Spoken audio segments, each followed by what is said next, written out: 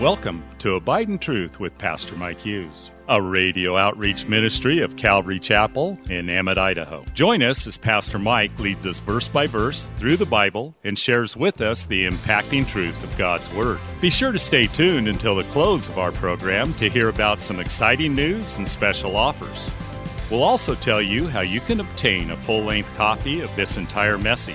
And don't forget, you can always catch up on Mike's teaching on our website at ccemmett.org. We're currently going through the book of Luke in a series titled The Uncommon Gospel. So grab your Bible, turn up the volume, and follow along with us. Here's Pastor Mike. Turn in your Bibles to Luke chapter 4. This message is chapter 4, verse 14 through 30, Heal Thyself. This section ends with, to proclaim the acceptable year of the Lord. Literally, this is the time of God's favor upon the world. In your sight. He says this in his hometown. They're all in attendance. They're all excited. What does Jesus have to say to us? This is the acceptable year of the Lord. This is the time of God's favor. You guys are witnessing what everybody's been praying for and waiting for. What's interesting is Jesus, he leaves out part of the verse. He didn't finish the reading. Because the very next thing he says, the very next thing this verse says, in Isaiah 62, part B, is, and the day of vengeance of our God. There's a comma. To proclaim the acceptable year of the Lord, and the second part of his ministry, the day of vengeance of our God. You'd be interested to know that there are 24 places in the Old Testament where there is just a comma that are separating us from the blessing of the gospel and the judgment and wrath of God. A comma. So far, that comma has been 2,000 years. Do you think that comma is getting a little thin? We're getting close. If you've been watching the news, first of all, you just need to repent. But if you've been watching the news, you're like, oh my goodness, we are getting close. Can you believe what's happened in the world just in the last year, 2 years? It's unbelievable. And we're seeing, wars and rumors of wars, earthquakes, things, all these things are happening. And as we look at them, I don't think that we're in the birth pains yet, but I think that we're in the Braxton Hicks. I think we're right there. So we have to be keeping our eyes focused because we live in a time where we are closer to the coming of the Lord than ever before. And tomorrow will be even closer. And the next day will be even closer if the Lord doesn't come back. And so we need to keep our attention on what's happening because he's going to come as a snare to every single person who dwells upon the face of the earth. But to his bride, he's going to be coming as a groom.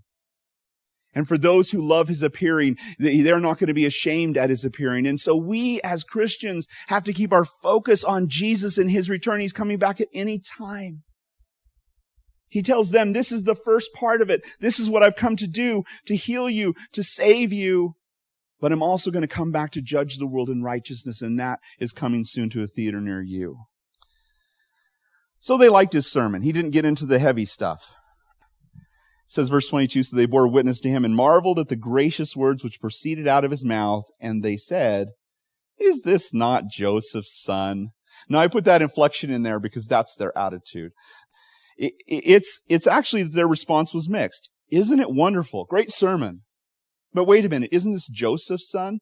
Matthew tells us actually what they were whispering amongst themselves in a little bit more detail. Matthew chapter 13, verse 54 through 57. It says, when he'd come to his own country and taught them in their synagogue, so that they were astonished and said, where did this man get this wisdom and these mighty works? So they saw some things, right?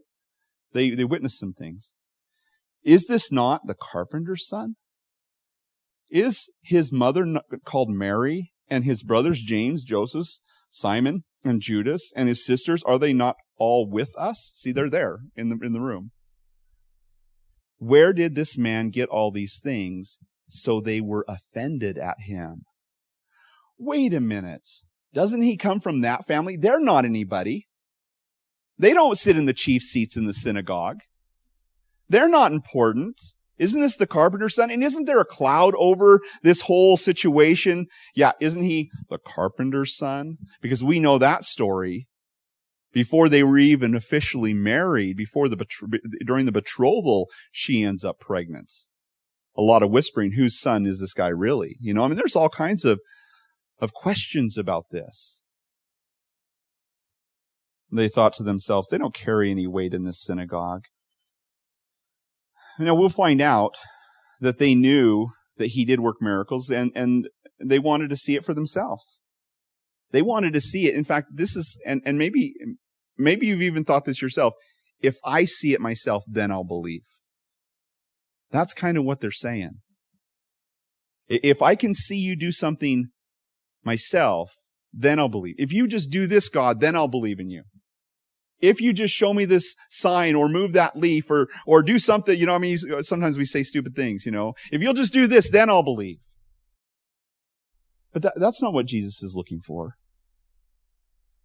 They should have seen the fruit of Jesus' life as he grew up amongst them. And this family, Mary and Joseph and their children. Mary was there. Jesus would later say, wisdom is justified by all her children. In other words, the proof is in the pudding. It's because of this attitude Matthew tells us in Matthew chapter 13, verse 58. Now he did not many mighty works there because of their unbelief. Well, that's interesting. And when I read that, I have to look at my own life. Is God doing mighty works in my life? Or am I living a life of mostly unbelief? Am I experiencing the blessings and the leading and the Spirit of God in my life? Or is he not doing much in my life because I really don't trust him? How do we remedy that? How do we remedy this lack of trust? Well, the Bible says, first of all, the faith comes by hearing and hearing by the word of God. That's important to know. But also, Jesus says to us, or God says to us, if you will draw near to me, then I will draw near to you. And I think that as a Christian, I have to understand that blessing comes when I draw close to the Lord and when I learn to trust him. As Keith Green used to sing, it's dust to dust until we learn how to trust. And sometimes we wander away. Sometimes we aren't focused on God. Sometimes we get lost and we don't think about what God wants or what God is doing. And we just kind of live our lives just like everybody else. We live our lives like the world that's heading on the broad road to destruction. And so I have to ask myself, am I really drawing close to the Lord? Is that how I spend my time? Is that how I live my life? Or am I just living like everyone else? These guys, they were looking for something more. They were looking for Jesus to do something miraculous, but he wasn't doing anything because of their unbelief. In verse 23, he said to them, you will surely say this proverb to me, physician, heal yourself. Whatever we have heard done in Capernaum, also do in your own country. This shows their motive. They were thinking, if you're the Messiah, do miracles we heard you do in Capernaum. Do those miracles here. In other words, hey, physician, heal your own people. Not just those over in Capernaum and other places. And if you do that, then we'll believe. This is not the attitude of the gospel, is it? What's the attitude of the gospel? Do for others. Bless others. Matthew chapter 6, verse 33, but seek first the kingdom of God and his righteousness, and all these things will be added to you. Don't consider your own life. But think of what you could do for other people. And now, it's not talking about social justice or anything like that. It's not talking about, just feeding the poor and helping the needy. It's about seeking the kingdom of God. And God leads us to do, sometimes he does lead us to do those specific things. But it's really about seeking his kingdom first and allowing his life to flow through us. And then we do things based on what he does by the power of his Spirit. And not just trying to, feel good about myself because I did a lot of good works in the needy communities.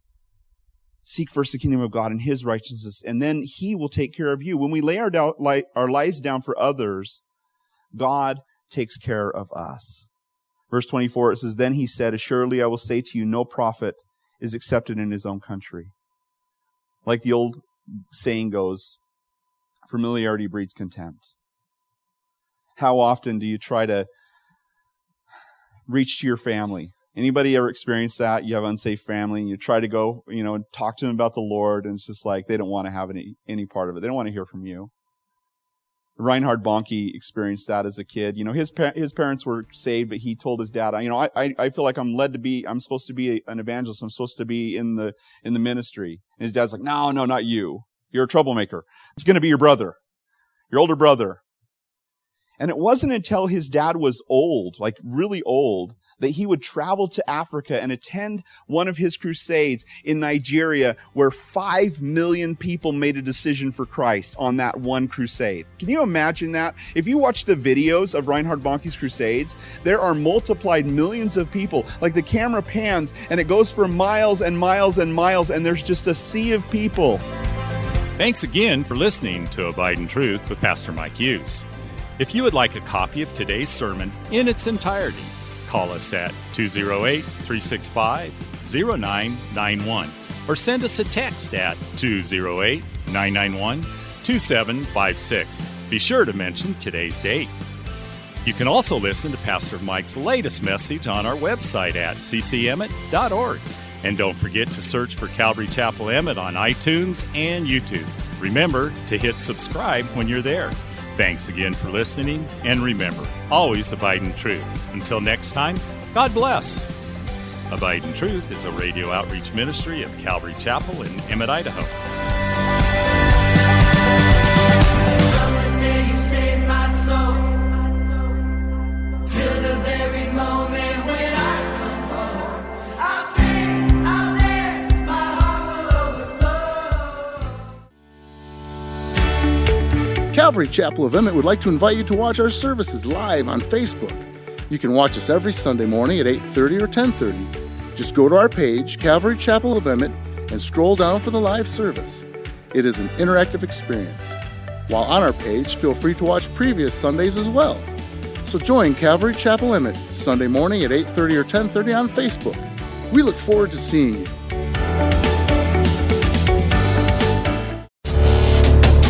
Calvary Chapel of Emmett would like to offer you a free gift for joining us today. Right Now Media. Right Now Media has been called the Netflix of Christian Bible studies. With over 30,000 Bible study and discipleship videos, there's even tons of Christian cartoons for the kids. To get your free account to Right Now Media, just visit our website at ccemmett.org/rightnow. That's ccemmett.org/rightnow. And God bless.